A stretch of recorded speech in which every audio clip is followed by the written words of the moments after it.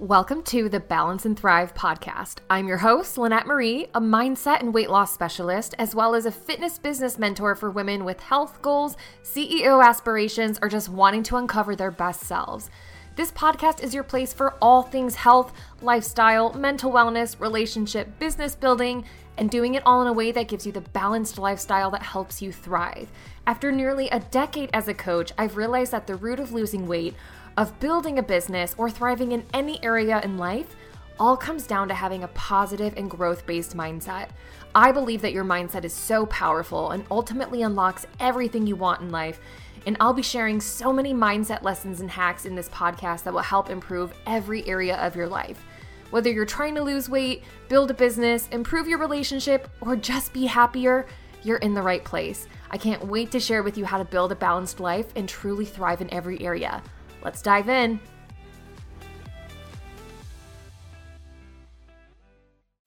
Hello, and welcome back to the Balance and Thrive podcast. I say this, I start every podcast saying, I'm so excited for today's episode, but for real, I'm so excited for today's episode because my husband is back with us on the podcast. Yay! Hey! He's excited. He is here to talk about, honestly, this is your favorite subject. Us.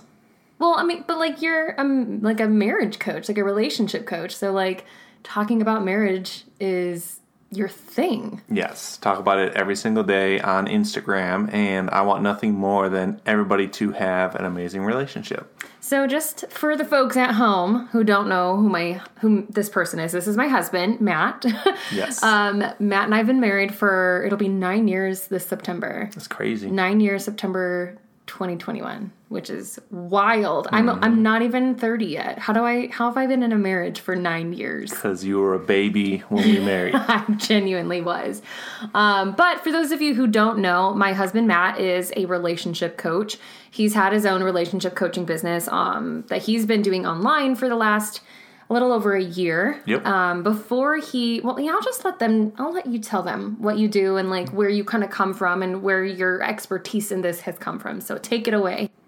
I was in ministry for over 7 years, and one of the main things I did at the church was work with premarital couples and couples in marriage enrichment couples, which is a class for those who are already married. Yeah, you essentially worked with couples at every phase of their relationship, before they were married, when they were freshly married, and couples who've been married for ages, right? Yes, and it's one of the things I love to do. I loved the hands-on approach because I believe relationships, marriages, regardless of where you are, a couple having everything right at home sets off everything else in your life. If you aren't solid as a couple, everything else falls into place. So I just love doing that. And then once that chapter closed with the ministry, that next phase I felt led to do was to help couples. And the best way to do that was online through Instagram. I've been doing that for over a year and a half now. Yeah, like he said, before he was doing relationship coaching in the format he does it now, he worked as a minister on staff at our old church for almost 8 years. Yep. And he did a variety of things when he was there, but a lot of what he did was coaching couples. And I always knew when Matt had done a marriage enrichment class or when he had done premarital counseling or something, because he would always come home just so ecstatic and so oh, I just worked with this couple today and they're going to be so set up for their marriage and they're a great couple and I'm so excited. And even married some of the ones that went through premarital. So it's just great to see somebody come into a relationship and get the right information in order for them to have long-term success. And I wanted to duplicate that of what I did in ministry to what I do now. Yeah, so now Matt has his own online relationship coaching business, and he goes by the Spark Guy online. That's me. He helps couples get their spark back. That's right. Love it. But what we're doing today is we are doing kind of a marriage Q&A. We're doing a marriage Q&A, and yes. I asked you guys for questions about marriage on my Instagram. If you don't follow me, I am Lynette Marie H. If you don't follow my husband, he is the Spark Guy on Instagram, right? It's just the Spark Guy? Just the Spark Guy, yeah. Yes. And so I asked my audience, he asked his audience if you guys had any questions for us, and we got a lot of questions. A lot of great questions. Yeah, and some were about our marriage personally, and some were just marriage advice in general. So obviously, we're qualified to talk about our own marriage because we're the only two people who've been in it for almost 9 years now. And I've also helped many couples myself. So we cover the whole spectrum from our own personal experience and seeing results in other couples too. Yeah. So let's just dive right in. So we've got some questions here about like before you get married, some questions about me and Matt's marriage personally. We've got sex questions. You know, we got to talk about sex because sex is a huge part of relationships. Huge part. And then just some general Q&A, just questions about relationship, marriage, things of that nature. So let's dive right in. Let's do it. So the first question is, how did you know it was the right time to get married? So I think for me, it was love just builds generally over time. And then once you reach a certain point, you got to take the next step. And I knew that next step with meeting my wife, and I just couldn't imagine my life without her. So that's when I knew that was the right time to get married for us. I mean, honestly, I think that, I don't know. I think like part of it was I'd grown up in the Christian church and you were part of the Christian church. And like, there's definitely this timeline for Christians of like, oh, well, if you've been dating for a year and a half, then like, if you're old enough to get married, you get married. Mm-hmm. Like, we definitely kind of did that. We were friends for like a year or so. And then we started dating, and then we were dating for like maybe a year and a half. And it just, and then I proposed. And then, so it was very much like it's like a natural progression. Yeah, it's like a natural progression. Also just like your typical Christian progression. But,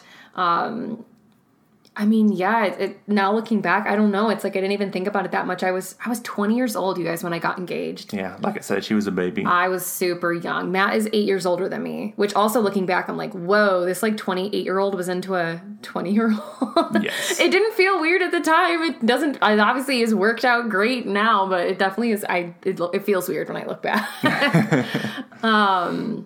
I guess if I was to say, like, how do you know when it's the right time to get married is, I mean, to me, marriage just really symbolizes commitment. It's less about, like, oh, I feel so in love with you, I want to take this next step. It's really, like, you're my person and you're my person for life, and I want to enter into that, like, that committed relationship with bond. You. Yeah, that ultimate level of commitment of, like, I want to build a life together with this person.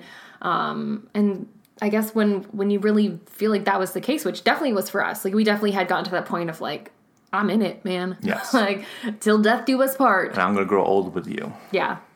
Next question. Were you nervous or did you have any doubts? I honestly can't say that I was nervous or had any doubts. Like you were such a solid person that you had never really given me any fears about your character. And for me, that would be my biggest fear going into a marriage is that, like, I would think this man is one thing and then he turns out to be another. Like, I think he's a good guy and then he turns out not to be. Or I think he, just likes drinking a little and then he turns into an alcoholic. Like, I think for me, that would have been what gave me pause or made me feel afraid. And you were just such a solid, consistent person.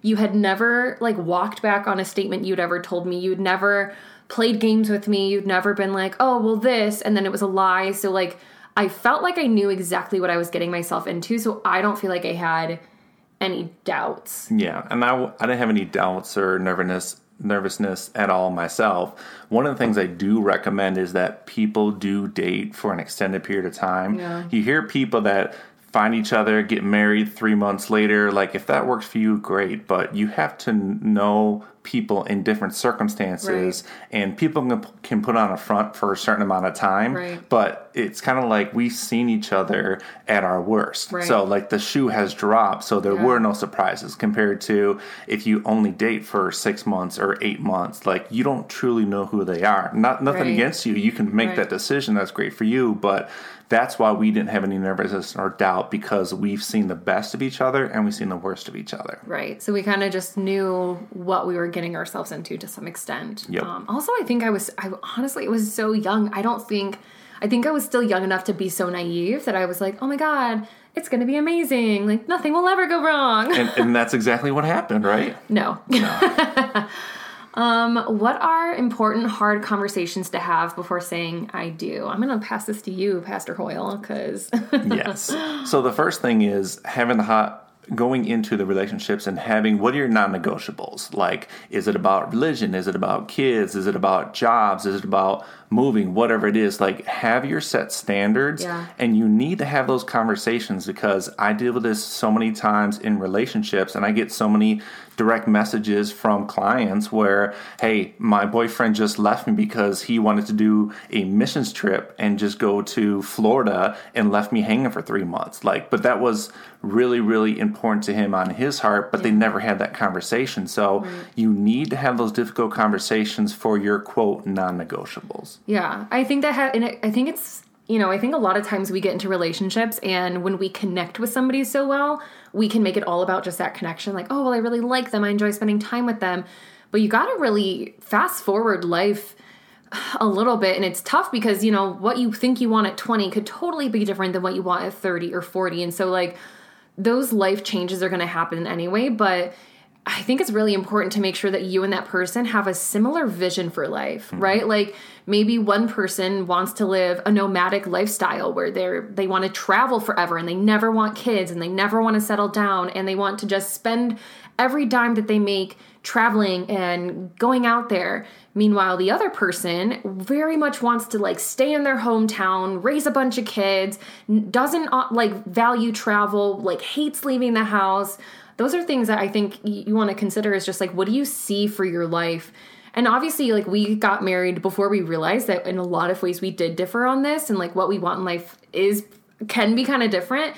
And so it's just, we've had to compromise a lot, like, and that's okay. It can happen. But I think it's so many people don't want to compromise that can split up relationships down the road. And there's people that don't want to have the hard conversations because they're afraid that it's going to push somebody away. But trust me, I've seen it on both sides. You want to have the hard conversations on the front end before you're married rather than after, because when you do after, then you're married, and there's, like, it gets a lot more complicated afterwards, and it's better to have the hard conversations before you actually say I do. Right.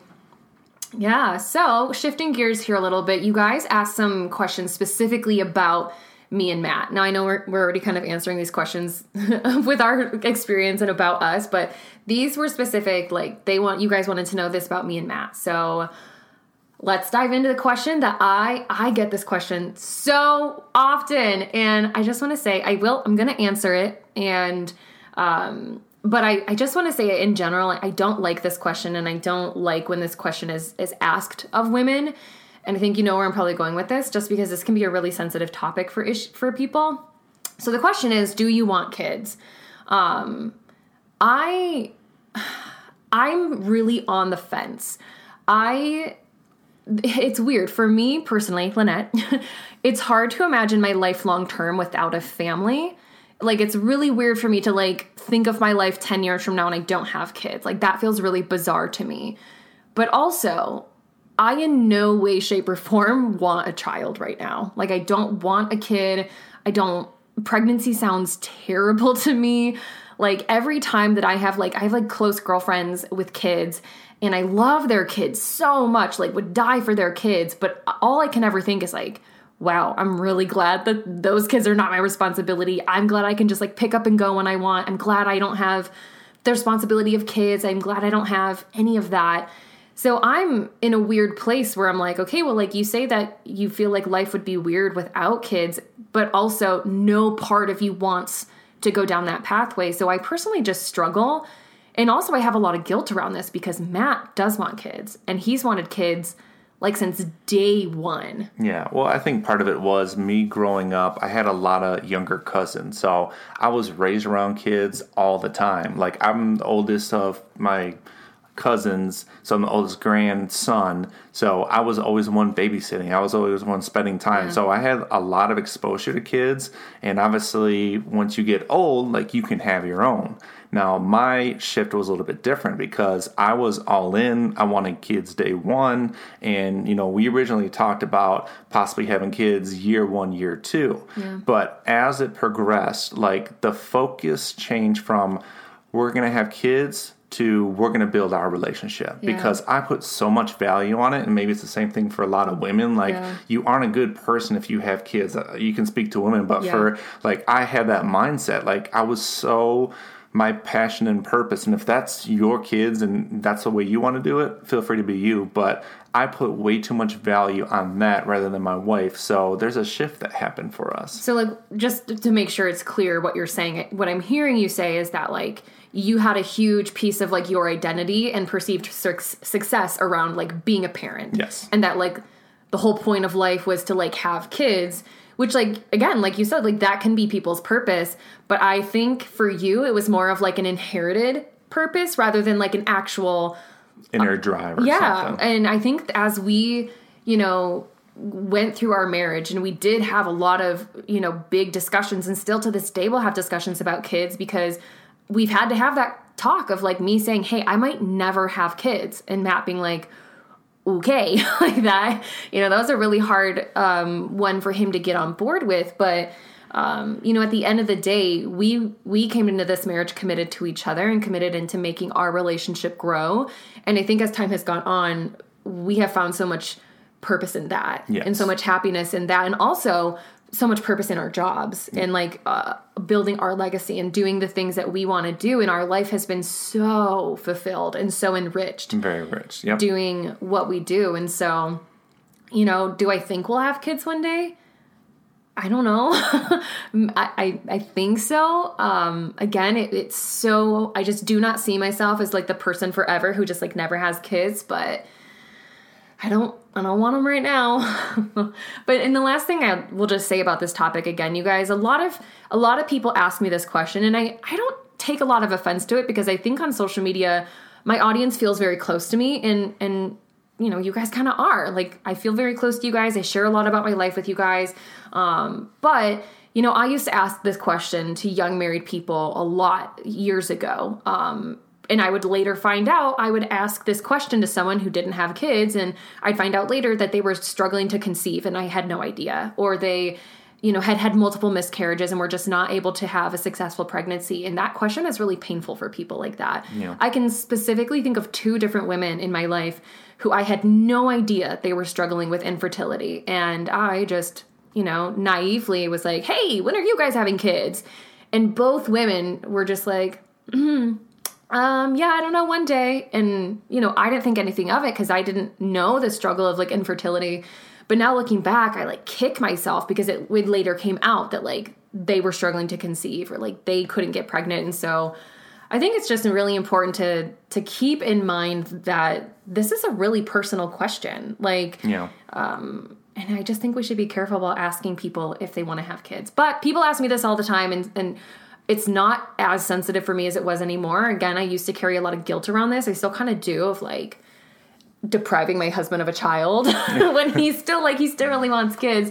And also feeling like, yeah, I think there's a lot of pressure on women to, like, have to be mothers, or, like, something's wrong with you, or you're just, like, a selfish adult if you don't have kids. But I'll let it say TBD. TBD. Someone asked our favorite physical trait of each other and our favorite personality trait of each other. What's your favorite physical trait of me? There is way too much in this. This will be an entire episode in podcast. What Matt likes about Lynette. Where I can just, like, in detail, like, describe from head to toe. Gross. Nobody would want to hear that. Well, I get to see it every single day, and I love it. So I would just say, you know, just the general shape of my wife's body, like just her curves and how she looks. And ow, ow. That's right. So I would just say that is my favorite physical trait. My personality trait, I would say my wife is absolutely hilarious. Like, I am, aren't I? She is hilarious. She is sassy, and it's just everything rolled up in one. So those are my 1-2 physical trait and personality trait. Thank you. My favorite physical trait of you, I really do like that you're tall. If you guys didn't know, my husband is 6'8". He's super tall. Yes, I am a tall drink of water. The weather is great up there. I did play basketball.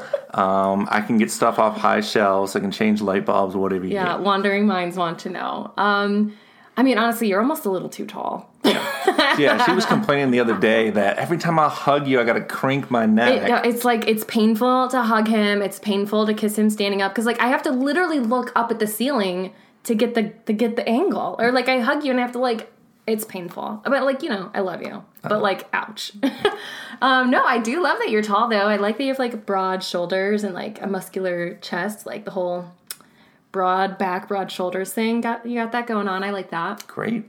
My favorite personality trait of yours is probably, like, just your consistency. Like, I'm a person who finds comfort in just safety in general, and I like consistency. I like people that I always know what I'm going to get from them.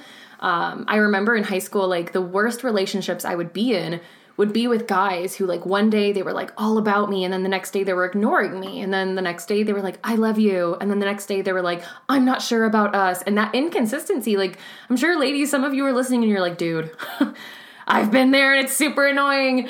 And I just love that with you. What you say is what you mean, always. Like, you never walk back your statements. You were just so honest and consistent, and, like, I just never have to wonder with you, like, am I gonna get something different? Like, does he not actually like me? Is he gonna not be in a good mood today? Like, you're just so consistent, and I like that. Now we're gonna talk about Dream Matt and how he is very inconsistent. Okay, listen, Dream Matt is, like, a great a-hole. Like, I have this so, like, whenever I dream about Matt, almost always, the Matt in my dreams is such a jerk. It's like an alter ego of mine. Yeah, like, the dream Matt in my dreams is, like, the opposite of my husband. Like, he's a super jerk. He's super inconsiderate. He, like, cheats on me constantly. He, like, ridicules me. Like, dream Matt I hate that guy. And I always have dreams of you like that. And then I wake up and I'm pissed at you. And I can't change that. I know, there's nothing you can do. I'm so sorry. It is what it is. Okay, next question. Did you ever have bad or serious fights? I love that this was posed as if, like, we've graduated from fighting. Have we graduated from fighting? No. I'd say we fight a little bit more cleaner, but we've had some, like, obviously not physical, but some, like, throwdown fights. Blowouts that we've both needed space and we've both needed to leave the house because we couldn't stand each other. Yeah. And, like, I'm sorry, I don't talk about that a lot on social media, but it's the truth. Like, you think that we being together for 9 years have it all together. We don't. Definitely not. And I think also fighting styles depends a lot on the personalities, right? So, like, if you were with someone who had a personality more like yourself, there probably wouldn't be as many blowouts, but also because you're kind of passive. Very passive aggressive. I wear the badge, not very proud. I'm trying to rip it off every single day. Whereas I'm the opposite. I'm, like, direct to a fault. Like, if you're literally before we started this podcast,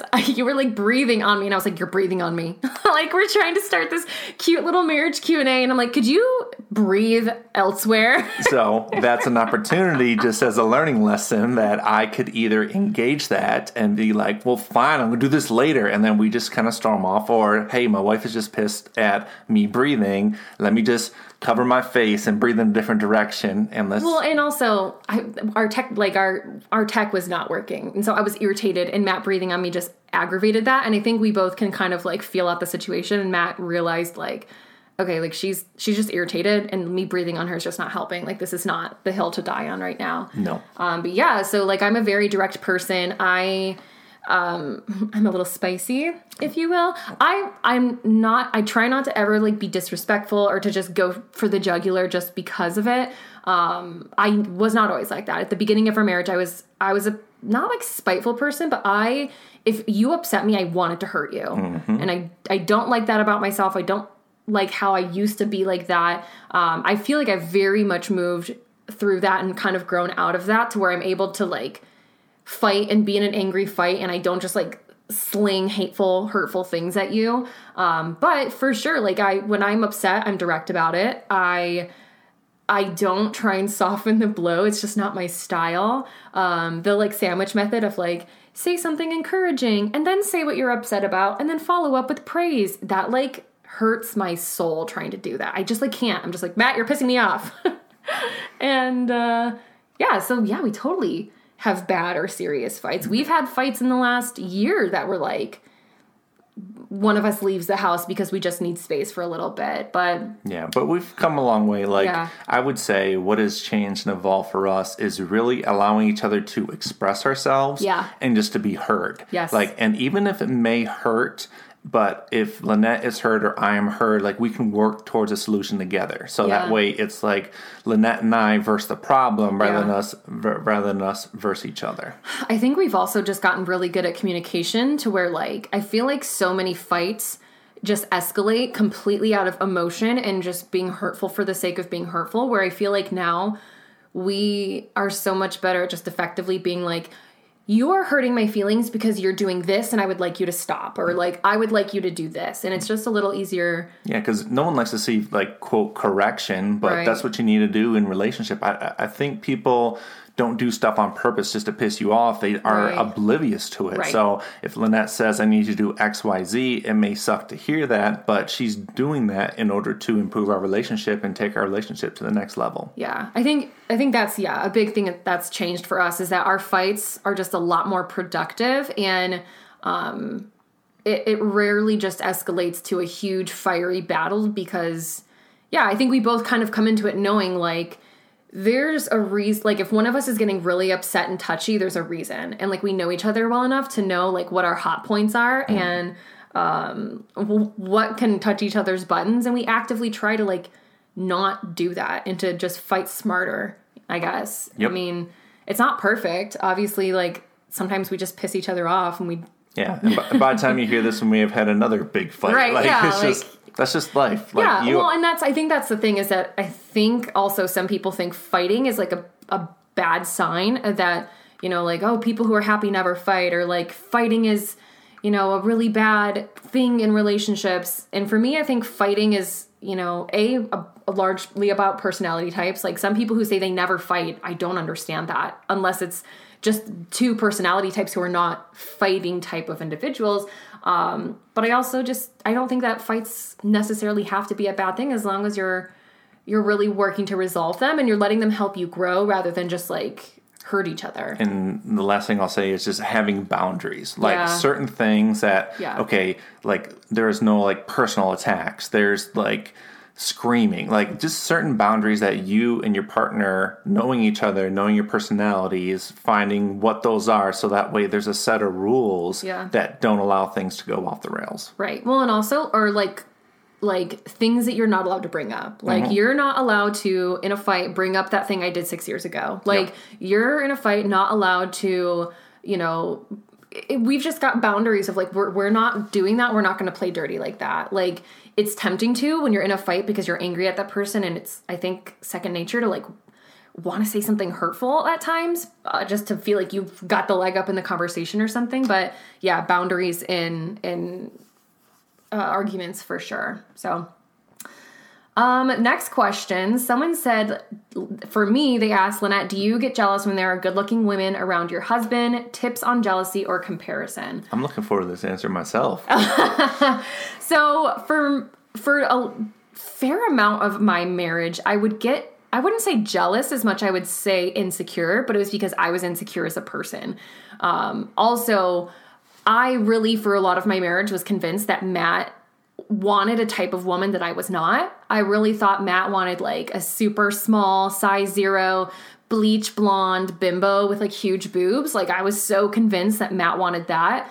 And that I was not that. And so for a lot of our marriage, I would feel insecure if a woman like that was in the room. And let me interject for a second. To be fair, I was the one not affirming my wife and how she looked. Yeah. There was a lot of things where I would like, well, she should just assume that I like her. She should have just assumed that I like all these parts of her body, but I was not very expressive of it and not very detailed. So I played a part of that insecurity, and I own up to that. Yeah. Well, the first few years of our marriage, like you were not a great communicator. I don't want to talk about the first couple of years. That's another podcast in itself. Yeah. Well, and so it did create some insecurity for me because I always had this idea of like a man is like all over a woman and like constantly talking about her body parts and like how hot she is. And like, I wasn't always getting that. And so I felt insecure. I felt like, oh, well, it's probably because I don't, because I was already super insecure in my teen years as a young adult, were concerned about my weight, etc.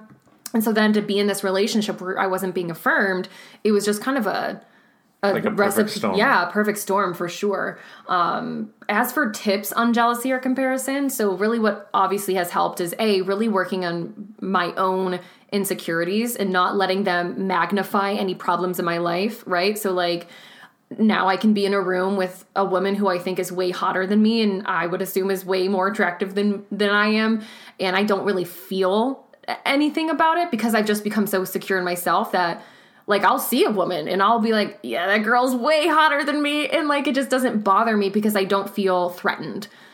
Because I'm so secure that I just feel like, hey, like I don't have to be the prettiest girl in the room to be loved and cherished.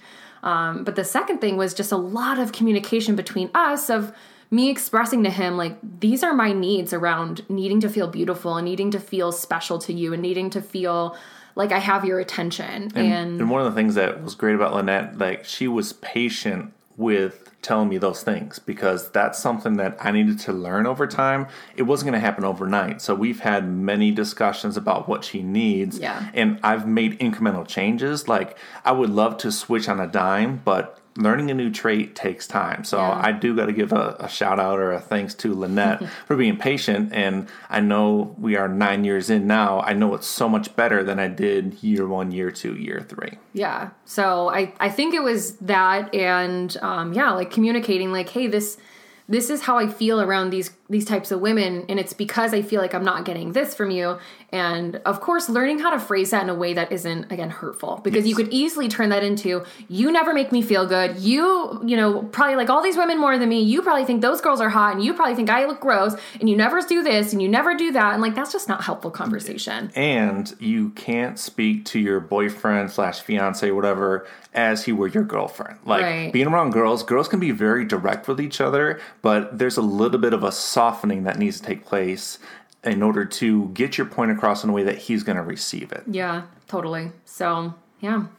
They wanted to know what our love languages are. What's your love language? Or your top few? You know my love language. I know your love language. Tell the folks at home. Well, I'm a very physical touch type individual. Surprise, surprise. The man is a physical touch person. I just want to be like a panda bear wrapped around Lynette 24/7. Honestly. And literally like from the moment she wakes up to the moment she goes to bed. Like if I could just be her backpack, you would love that. I would do that just because I just get so much. And I think part of it is growing up, I was in a family that was very affectionate. So we hug all the time. We were just very close. We roughhouse. So there was a lot of love that was developed that I received growing up. Yeah. And now I got my wife and I want to kind of repeat the exact same thing. Yeah. But that is really low on Lynette's list. Yeah.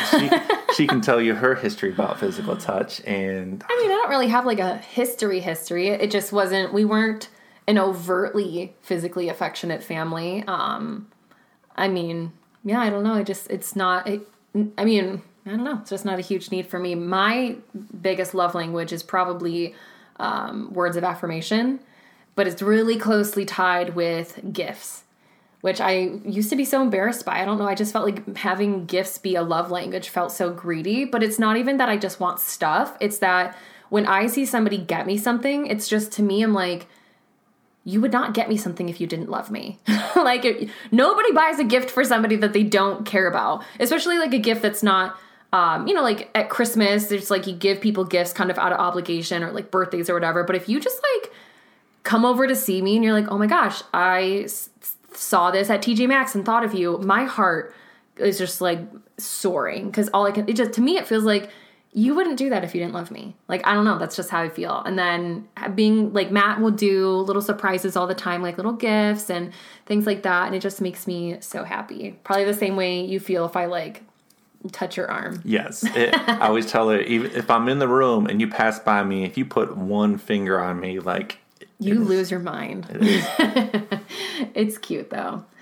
So somebody asked, what was the main reason divorce was a possibility? So we've talked, or you've talked on social media about how in like 2014, early 2015, we kind of hit a breaking point of like basically almost separating. And what it really, I think, was a crescendo of a lot of things.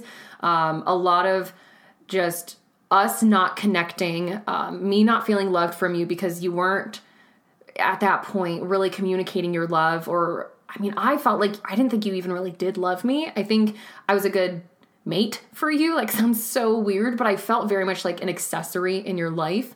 I didn't feel like you cared about me deeply. I didn't feel, a lot of those things. And then Matt, on the other hand, he didn't feel like he was getting the wife that he thought he was getting. I mean, for you, what was that experience? Yeah, well, like I said, I wish I could go back to year 1, year 2, Matt, and just really shake him, because I went into marriage with a lot of wrong assumptions about marriage and a lot of wrong expectations. So it's almost like a wife was a piece of, quote, my empire. It makes me think of, what's his name on Married at First Sight that we've been watching.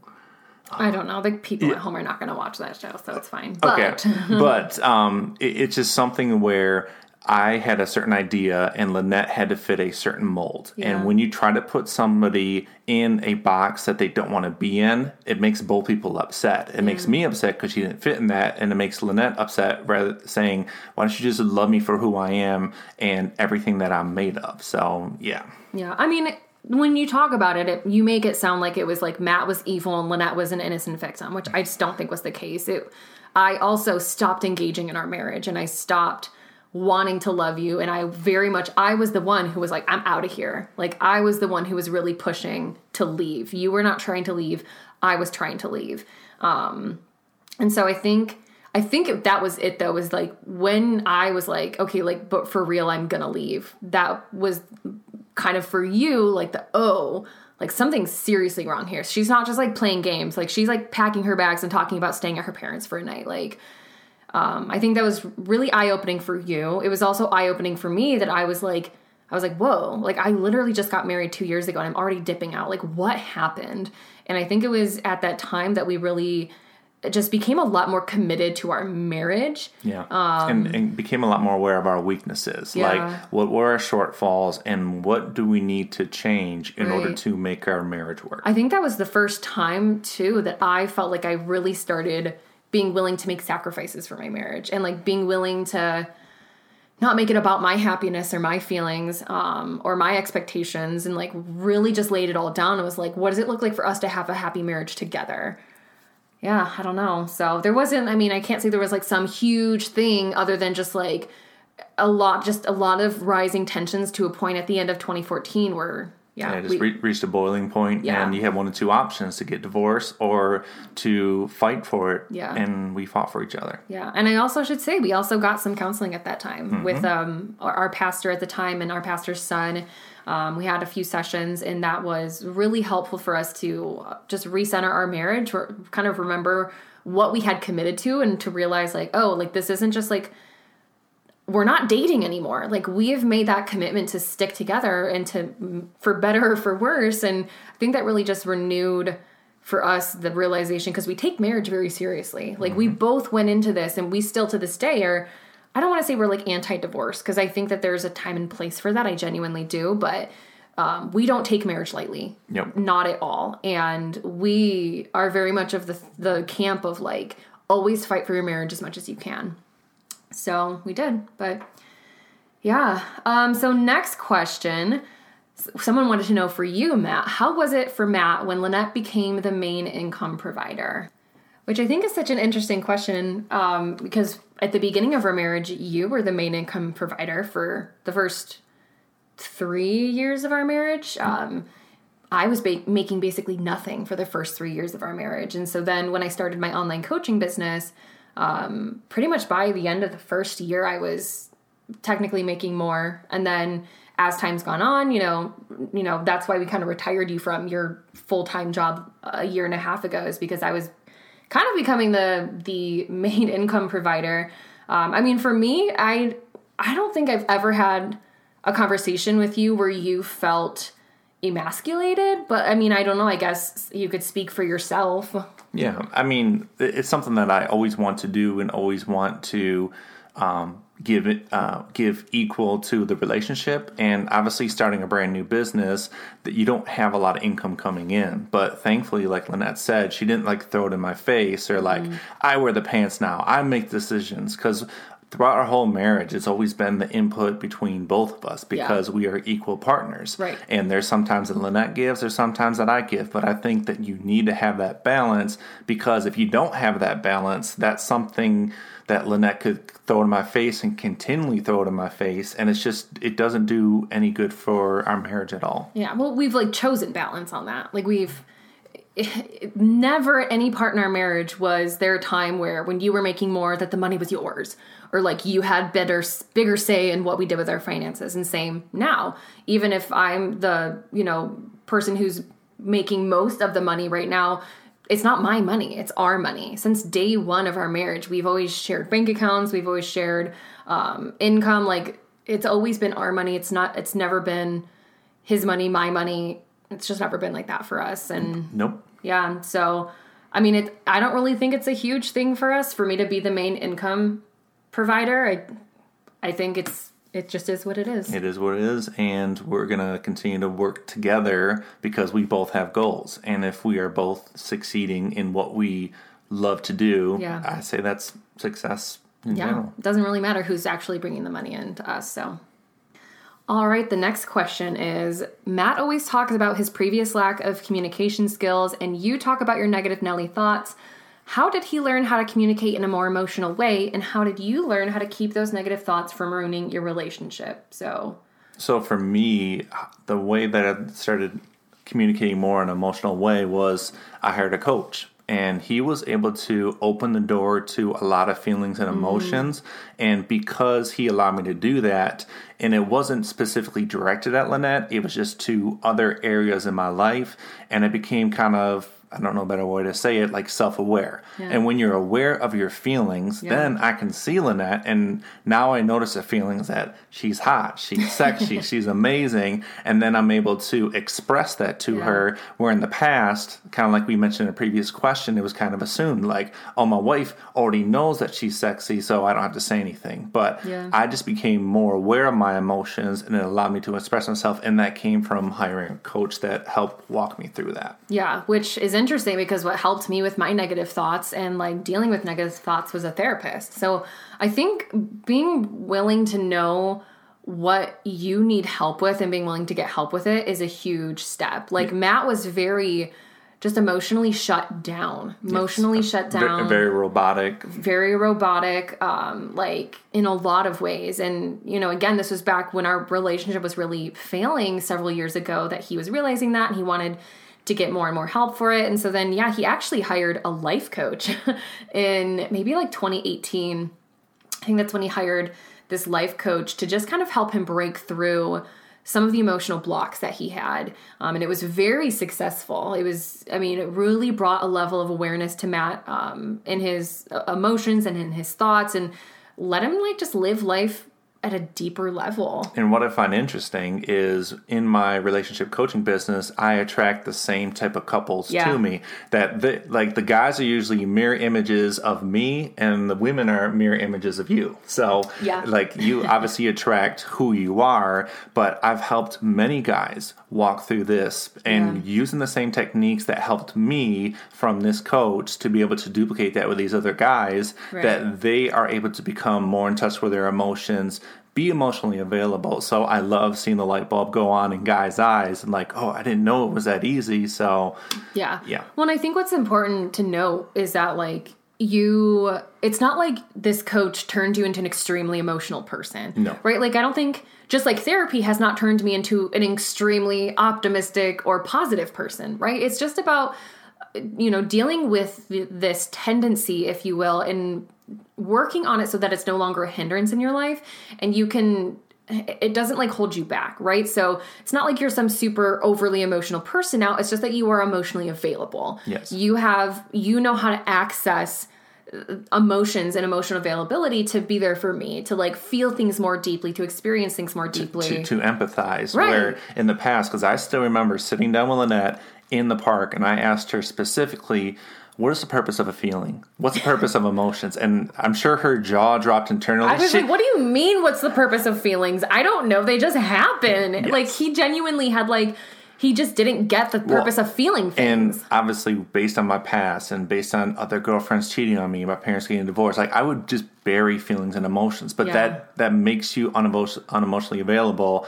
and that I brought that into our relationship. So I thank God for this coach that opened up my eyes. That, like you mentioned, made me more aware of my emotions. I'm not where I want to be, but I'm working on it every single day. Yeah. And as for like negative thoughts, I would say, I mean, again, it's something that I have worked on in therapy. It's something I continually work on more for my own sake than just the relationship, although it does affect our relationship. It's really difficult to be with someone who's super negative. Like, that's just not a fun environment. And I knew that me being negative and having negative thoughts could bring Matt down or just like be a damper or, especially if negative thoughts led to anxiety or fear. And like, if I'm constantly just like, what if this happens? What if that happens? Or everything we do is coded in just like negativity of like, oh, I bet it's going to suck. Oh, I bet it's going to be terrible.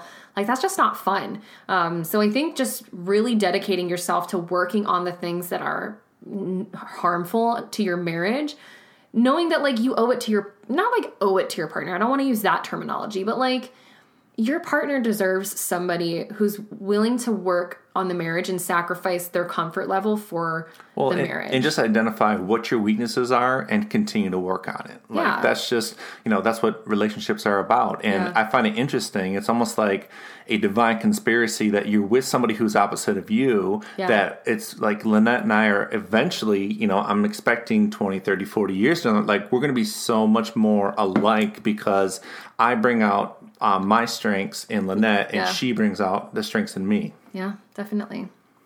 So we're going to shift gears into everybody's favorite topic. We've got a few sex questions here. Ayo. So let's talk about that. So the first question somebody asked was, do you ever have disagreements on the frequency of intimacy? If so, how did you overcome it? So right off the bat, I just want to share that for the first 5 years of our marriage, I was on hormonal birth control. And I 1,000 out of 1,000% do not recommend hormonal birth control for a number of reasons. But for me and for many, many others, it really killed my sex drive. And it sucked. It really killed my sex drive. And, I think for some women, they don't really mind that, but I did. Here I was, a young married girl in my prime, if you will, and just never wanted to have sex. Literally, I remember at that point in our marriage, maybe 2015, 2016, I remember literally saying I don't need sex anymore. I'm good if I never have sex again, which obviously Matt did not love that. No, not at all. Just because I love sex. I love sex with my wife and I want to do it as much as possible. But hearing that is just very devastating. Yeah, for sure. And, but birth control, and probably that was in the time of my life where I was super lean, I was over exercising, I was under eating, so that probably didn't help.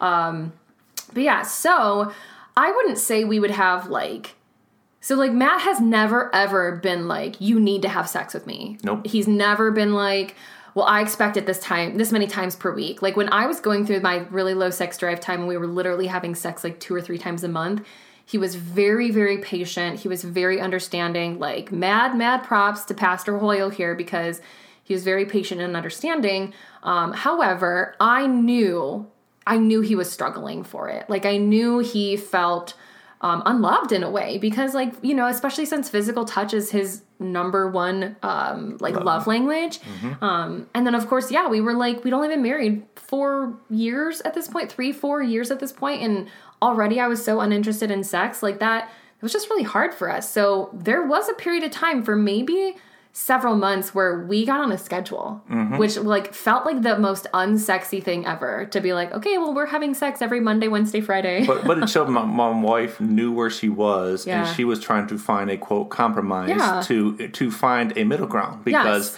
that was something that I could look forward to a certain amount of frequency at that time. And then she could schedule that in or know that it was coming. Which it's tough because I, as a woman who had a really low sex drive, I would never in a million years tell a woman, well, you need to figure it out and, give it up to your man. Never in a million years would I say that a person should make themselves go through with that. But, we it kind of almost took pressure off me Because otherwise it was like every day I was like, I should be having sex and I'm not having sex. Yeah, and I would make the attempt and get a no. And then next day, a no. So and then so much rejection over and over and over again. Sucked for you. And then made me feel even worse as like, we're not having sex and that sucks.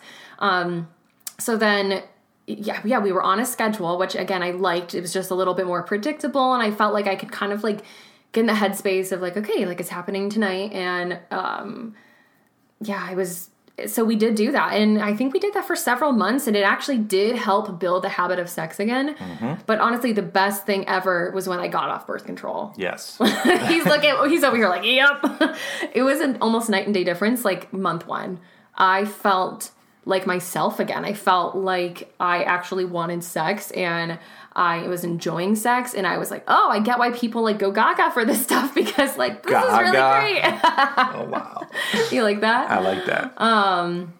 But yeah, so I guess, part of overcoming it was, of course, just a lot of patience with each other and having so many conversations of, me explaining to him like, look, it's not you. Like, this is just, I don't have a sex drive. And then him, saying, being patient and like, okay, I understand. I just want you to know that I really love you and I want sex from you. And are there other ways that we could, be close and be intimate? That's maybe it's not exactly sex, but like, right. So like being willing to compromise. I think it's very natural for a woman who doesn't have a sex drive, to just feel like, well, no, I'm not touching you. If I don't want sex, you're not getting it, period. But that, if you're in a relationship with a sexual person, which is probably most of us, it does feel unfair and a little unhealthy and unbalanced to just completely shut down.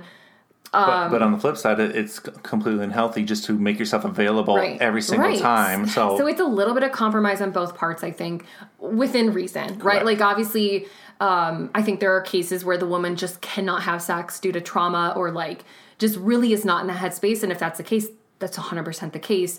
But like in anything in marriage, I think that there's room to compromise here if there's a struggle. And I also think that just like doing it, even when you're not necessarily in the mood, can build like the habit of it, just like working out or something, again, when we made it, like a schedule, it did help me out to want it more and to have a better experience with it. And of course you were happier and then I just felt a little more natural. So I don't know if that's the best advice on like how to overcome the disagreement of frequency on intimacy, but for sure this subject needs to be talked about with and talked about outside the bedroom. You don't want to have like if Lynette were to shut me down, you don't want to have the conversation about sex in that moment because there's a lot of hurt. Mm-hmm. You want to provide, and usually in a public place, go grab a cup of coffee so that way you can have a good discussion and find that compromise between each other. Right. And like no one's screaming. It's like you can have a level-headed conversation where you're both just sharing your piece. So yeah. Next question was, how do you keep things spicy in the bedroom? Now we're getting super deep here. Now we're getting super deep. I think just always being willing to try stuff and being willing to like have fun and be silly. Well, just because sex is such a deep topic and there's so many different variations and things that you can do, like don't want to get in a habit of doing the exact same thing over and over. Because, do you eat the same breakfast every single morning? Do you do eat the same breakfast every single morning, okay? Yes, oatmeal and pecans and honey, just if y'all are wondering. But just in general, like you don't want to get so much into a habit and have the certain expectations. Nothing wrong with that if you both agree to that, but we are always looking for areas to improve or do something different. Yeah. And when we do that, we just reach a whole new level of love, a whole new level of intimacy. Like sex becomes like fun. Yeah, like it's almost explorative. Yeah. Well, we never stop exploring. Like it's always, you want to try a different room in the house, or you want to try something different, or what? Like, yeah. And we've even like done research if we're having like not like a drier spell, but like we both actively are like looking for ways to make our sex life awesome. Yep, and try different things, different positions, all that. Ayo, I'm like, how much does my audience really want to know about this? Yes. I'm not sure if you need to like skip past this a little bit. If you're my mom listening to this, you might want to just fast forward a couple of minutes. But the next question actually is, do you ever have dry spells with sex? Absolutely. Yep. Usually on my end, because if I get really stressed or emotionally overwhelmed, or if I'm going through a season of anxiety, it's really hard for me to want sex. I mean, I can go days and not even realize like, oh, we haven't had sex in a week, 10 days. But I have tried to really allow sex to become stress relieving for me and to let myself kind of just mentally and emotionally disconnect during sex so that it's not like just another task on my plate, which sounds so silly, but that it's just something that I actually use to unwind and have fun and feel free and get out of my head and get into my body. But yeah, I think dry spells are kind of normal. Yeah, and one of the things from a guy's perspective, when you're having those dry spells, like my responsibility is to continue to show love to my wife, even if she isn't giving me sex. Because you can't be conditional. Like, I need to find ways to become intimate, to connect, to a hug here, a kiss here, or whatever it may be, because I don't want to hold it against her that you're not giving me sex, I want to give you affection. That's just the wrong approach. Right. Yeah. Like, we are not keeping a scoreboard over here. It is not tit for tat. Like, we both have this level of commitment to each other of like, I show up for you regardless of how you're showing up for me, which is for a lot of people scary in a relationship because it's hard. You're afraid of like, well, what if I'm doing all of the work? But the funny thing is when your partner is genuinely showing up for you, it makes you want to show up for them. Yep. Like if you are a genuinely good person, which I'm assuming you are, people who are listening, and your partner is also a genuinely good person, I mean, do you really think that they're going to let you be husband of the year, wife of the year, and you just love them so hard and they just never reciprocate?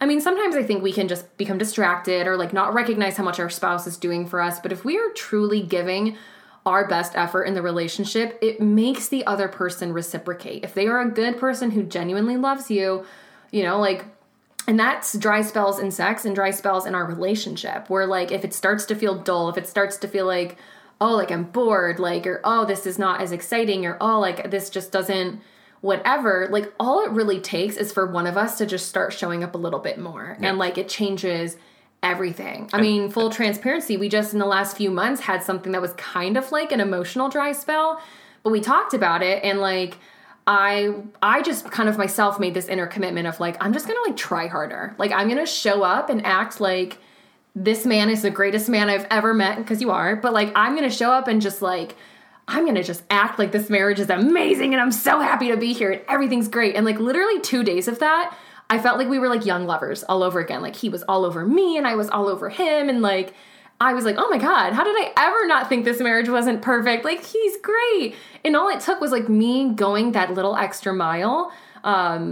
And like, it's just, of course he reciprocated. Of course he's going to respond when I'm like all over him or I'm giving him extra kisses or I'm like being super sweet and like vice versa. If we're having a dry spell and he just goes the extra mile for me, of course I'm going to reciprocate. So I think it's so much of it is like staying proactive in your marriage. Yes, and just being the first person that takes the first step. Yeah. And it's hard when you're both at a standoff and you're looking at each other like, who's going to make the first move? Yeah. But as Lynette mentioned earlier, you can't have the scoreboard. Like I always tell people, you ever hear of brownie points? Yeah, they are out there, but they expire at midnight every single night. So you need to daily do the little things, kind of like Lynette said, and not keep score, and it will come back to you. Yeah.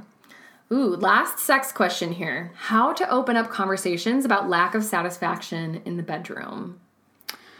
This is, again, a very difficult conversation to have, but one that needs to be approached gracefully. Yeah, very gracefully. I think that's really the key thing in keeping your relationship happy and not creating distance with your arguments or your disagreements is like always approaching tough conversations with grace and with love. Yeah. Like, I think that's really the secret, if you will, is that like if I'm struggling with something or I'm upset about something, I know what's going to actually make the change in our relationship is if I come to you with like, hey, I love you so much and I'm so glad I'm married to you, but I'm really struggling with this and here's why. And I know you probably are not meaning to hurt me, but it is hurting me and it really makes me feel like this. And what I would love is if you would do this because it would make me feel like this.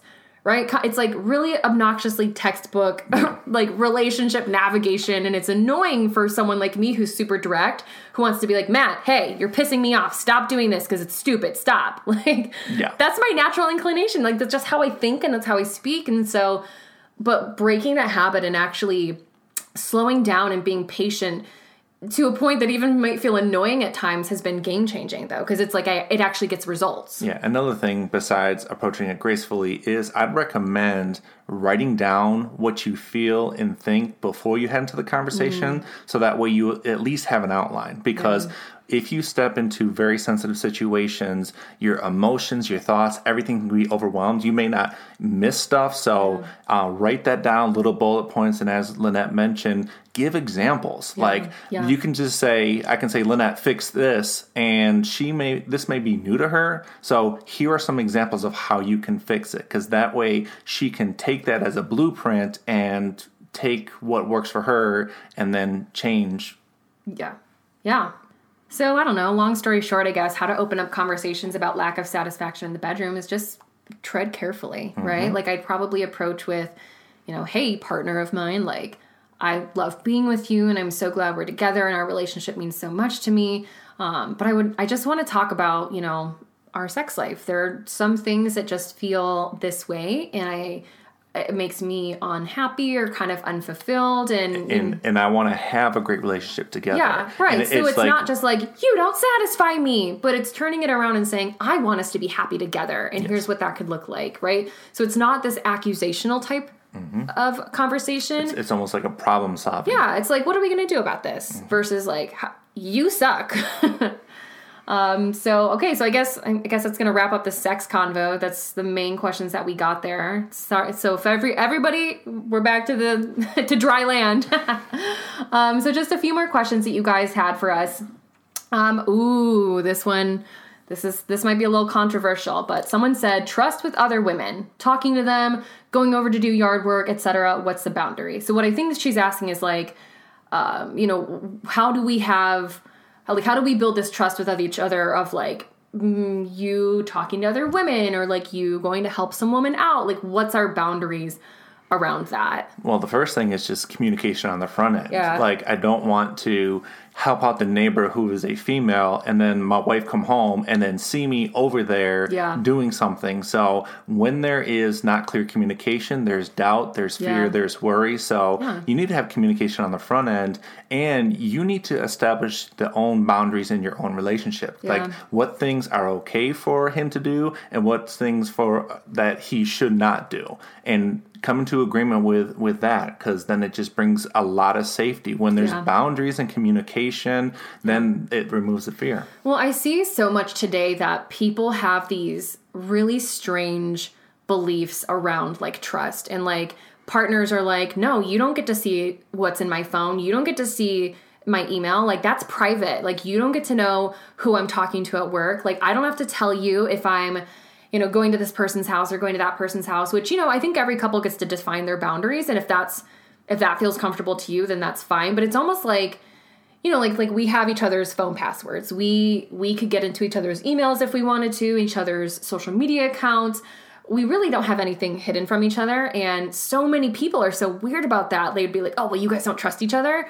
Well, no, it's like, that's why we have trust with each other, is because Matt has no secrets from me and I have no secrets from him. Like, we know everything. And that creates so much safety for us, because Matt knows I'm never going to defend my relationship with some guy against him. And he's never going to defend his relationship with some girl. I'm always his number one girl. And he's always my number one guy.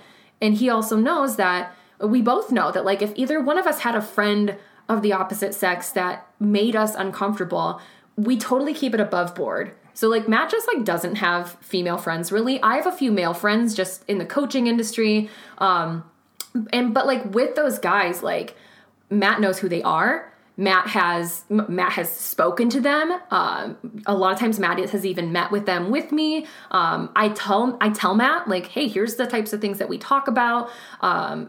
If any guy ever really is flirting with me, I will let Matt know like, hey, this dude was hitting on me. And again, it's not because Matt controls me or like, usually Matt's just like, okay, like he trusts me. So he knows that I'm not going to let anything go on too far, but it's just being completely open with each other that creates so much safety that I mean, I don't go through Matt's phone. Yeah. I don't think you go through mine. Nope. But if you did, there'd be nothing to hide. Exactly. And if we do need to meet with somebody of the opposite sex, we just give a heads up to the other individual. Because you don't want to know something on the back end. And then again, with clear communication, it brings a lot of safety into the relationship. Yeah. And like, that's just what feels good to us, is that you're my guy, you're my number one guy, and I'm your number one girl. Like, I don't have guy best friends and you don't have girl best friends. That's just something that feels right to us. You know, we can't define those boundaries for other people. Nope. It's really just about what feels safe to you. And for me, it's about, I just think when you're in a committed relationship,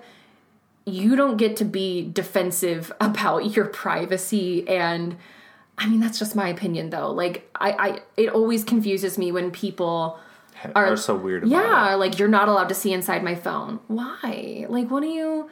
And I get, like, I mean, have I had conversations with my best girlfriends that, like, might be a little embarrassing if you saw? I mean, maybe because it's, like, girly stuff or, like, whatever. But in general, if I'm committed to you as my partner, I'm committed to being fully open and honest with you about all my thoughts, all my feelings, everything I experience, that I don't want secrets from you, even, like, with my girlfriends. And, again, maybe that's different than other people. But for us, that's just created such a high level of trust that, I mean, we just, like, don't have problems. Nope. So, I don't know. Somebody wanted to know this is a good one for Pastor Hoyle. How do you know when to keep trying and when to walk away? I mean, what first comes to mind, I know I just said I was going to let Pastor Hoyle talk, but what first comes to mind is, I think it's one thing when you are dating of, like, when to walk away versus when to stay, versus married. To me, there's just a different level of commitment. There's a lot less that I would tolerate in a dating relationship than I would in a marriage relationship, because marriage to me is just that next level of commitment. And literally, as long as you're not harming me or defiling the marriage or completely giving up on me, I'm going to fight pretty hard in a marriage versus a dating relationship. Like, dude, this is the audition. Yes. Like, this is where you're trying to impress me. And if we're already having massive problems, it's like, well, what's going to happen when we're 5 years married and, like, stuff is just harder? Like, what, you know?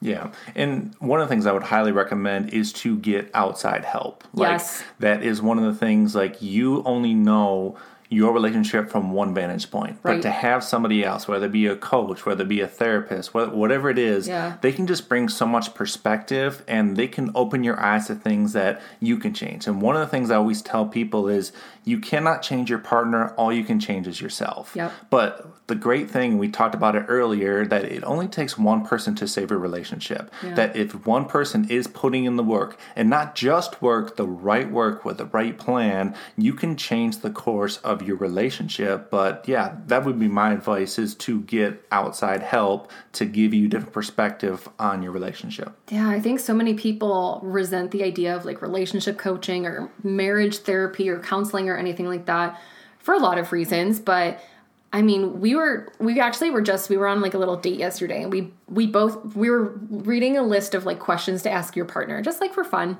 And one of the questions was, like, what do you contribute the most, like, the success in your life to the most? Like, what in your life do you contribute your success to? And both of our answers were our mentors. Yep. Like, our mentors, our coaches, the people that we've hired to help us through hard things, like my business coach, Sabrina, my therapist. Matt has a mentor that's been his mentor for, like, 15 or 20 years. The life coach Matt hired. Like, these are the people that, without them, I mean, our relationship would not be where it's at. And so much of the other successes in our life, we wouldn't have those successes. Like, having someone who's either been through what you've been through or knows how to navigate it or can just offer that outside perspective is just, it's just a necessity. Like, and it's not like you're admitting that you're broken or wrong or can't do this yourself. It's just like, I mean, like, why walk around on a broken leg when you can just go get a cast? Exactly. Yeah. So we didn't really answer the question, how do you know when to keep trying and when to walk away? I mean, I don't know. What comes to mind for me is just, like, if your partner is wanting the relationship to continue, right? I feel like for what I know about your coaching, Matt, is that, like, really the only time you can't help a couple is when one of the partners wants to leave. Yes. Like, they are refusing to engage. They are refusing to, like, play any role at all.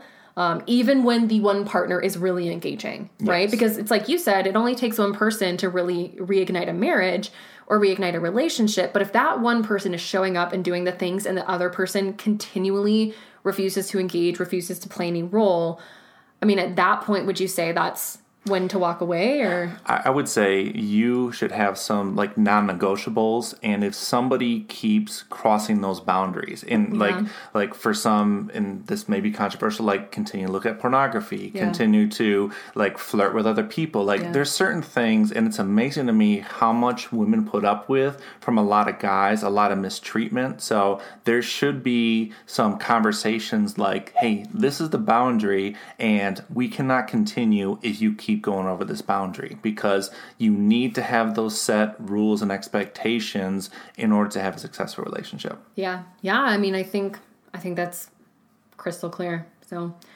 let's see. Ooh, last question, you guys, since this is probably super duper long.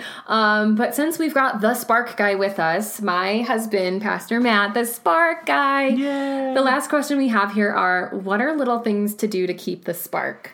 Now, one of the things that I teach on my page just in general is the phrase #do a little extra. Yeah. Because far too many people just want the big grandizing, go for a weekend trip, 4 days, like that's not what it takes. Yeah. Like it's doing the small things every single day, and it takes less than a minute. It takes less than 5 minutes. Like for Lynette, I know that she loves her coffee in the morning, so I get her coffee ready. Or if she is without her orange Monster, then I can go to the store and just get it for her. Like all these different little things that I can do throughout the entire day that add up over time. Right. Or like for me, like, you know, earlier Matt went to lay down on the couch for a nap, and I was just kind of running around doing chores, and I knew if I go over and kiss him on the cheek, he'll just like lose his mind. And he did. He like, I went over and I just kissed him. She walked up to me. My eyes are closed. I mean, think about this. This goddess, this amazing woman here, and just says something sweet into my ear. I'm just like, oh, I melt. Yeah. So like something like that. Like am I a really touchy, affectionate, kissy person? No, not really. Like, is Matt like a big sweaty boy that I have to kiss? Yes. But like I knew it would mean a lot to him, so I just go and I do it. Or, you know, we're on the couch and I'm getting up, getting a drink, and I'll just bring him over a drink as well. Or like bring him over his favorite snack, or just like something small. I think we forget to just go out of the way to be nice to our partner, right? Yes. Like the things that we did when we were dating of like, oh, I was thinking of you, so I stopped by your work and drop off flowers. Like, dude, do that now. Yeah. And it can be so little. Like, or even stop at the gas station on the way home for like your partner's favorite candy. Like just little things. Like it's 50 cents. If you don't have 50 cents, right? Or like free, like give your partner a kiss, or like go and give them a compliment, or like pick up their side of the room without saying anything. Or make the bed. Like, just like little things. Little things that just makes your partner feel like you're there for them and you want to make them happy. That you're not just like so comfortable with them that, you know. You're just in a routine. Yeah. And you almost like, you don't want to take them for granted. Yeah. Like what I think keeps the spark alive for us is that we still act like we're dating. Yes. Like this has not turned into an old roommate situation. Like we still giggle together and like flirt with each other. We were standing in the Starbucks line yesterday and we were just hugging on each other, just being sweet. Like I was kisses. Like, oh man, I literally said, I was like, we are annoying everybody here right now. And I don't care. I know you don't care. I felt like we are just calling everybody here single in like 7 different languages. We were just like hugging and like being cute, and like, you know, when you're first dating, that comes so natural because you're like just wanting it so much, and then as you've been married for 10 years, it just becomes so just like normal. I feel like the draw is not there as much, but like just make the choice to do it. Like again, I'm not a super physical touch person, but I was standing in line with you in Starbucks and I was like, he would be really happy if I just gave him a hug. Well, you don't see it right now, but her arm is around me, and I'm just being so ecstatic right now. Aww. And she doesn't have to do this. Like, I understand it's summer, it's hot, and I could be sweaty, but you're breathing on me again. Yeah, so her just putting the arm around me, it just brings such a smile to my face. And then you know what that does for me? It makes me want to look for something else to do to her and reciprocate, as we talked about earlier. I mean, if I had to wrap up, like, why I feel like our marriage is working and why we have such a good time in our marriage is that we both are committed to each other. We're both committed to each other's happiness. There is no score sheet in this relationship. So like we know that there are times where you're pouring in 90% and I'm pouring in 10. And we know that there are times where I'm pouring in 90% and you're pouring in 10. And we have just decided long ago that we're okay with that. Yep. And that is okay. And we expect that. We're not going to make each other wrong for it. And what was my last thought? I mean, yeah, we've stayed committed to being there for each other and making this relationship fun and not just being roommates, but like we've committed to the relationship and not just being faithful, but like I commit to making you laugh. I commit to like having a good time with you, and I commit to making this relationship fun as much as I can. And when you're both committed to that, it's so much easier to feel safe and comfortable and loved, and for the relationship to be good. Yeah, I'm just looking for new ways to love my wife every single day. Like there's something I knew that I learn about her each and every day. So it's another part that I get to know and I get to love. Yeah. And, I'll also say it's not just rainbows and butterflies over here. Like, I remember when we first got married, people would tell me like, oh, the love changes over years. Like, you're not going to have that like butterflies in your stomach infatuation 10 years from now. And I'd be like, no way, I'm always going to feel that way. And they were right? So, like, it's not always, like, butterflies or infatuation. Like, so much of that fades, but it changes into a really deeper, soul-felt love. But that being said, like, yeah, stuff's hard sometimes. Like, our relationship is one of the hardest things I've had to navigate. And, like, I've a million times in my head thought, like, this would just be easier if I was single. Like, because it's work. It's work, and it's hard, and it, like, messes with you. And it's, like, your ego has to die 100 deaths over the course of a day in a relationship. And it's a lot of work, but it's just so worth it when you are willing to keep putting in that work. I love you. Ew. All right, you guys, I'm sure this podcast episode was so long, but if you made it this far, thanks so much. Remember to check out Matt on Instagram. The Spark Guy. That is The Spark Guy on Instagram, or you can look up Matt Hoyle. I think that'll probably come up too. Yep. But thanks so much for hanging out, guys. If you want to hear Matt again on my podcast, then let me know. Screenshot this podcast episode, share it in your story, or send me a DM on Instagram or on Facebook. Would love to hear from you. And also make sure to like the podcast. You can't like a podcast. You can't? No. Oh. Leave a review. Leave a review. All right. Thanks for hanging out, guys. I'll catch you in the next one. Thank you so much for listening to the Balance and Thrive podcast. If you loved today's episode, do me a huge favor and share a screenshot of this episode on your Instagram story and make sure to tag me so I can see it. I'd also love some encouragement and helpful feedback by having you leave a review of my podcast on iTunes. That would be so incredible. But thanks for hanging out with me again today, guys. Catch you on the next episode of the Balance and Thrive podcast.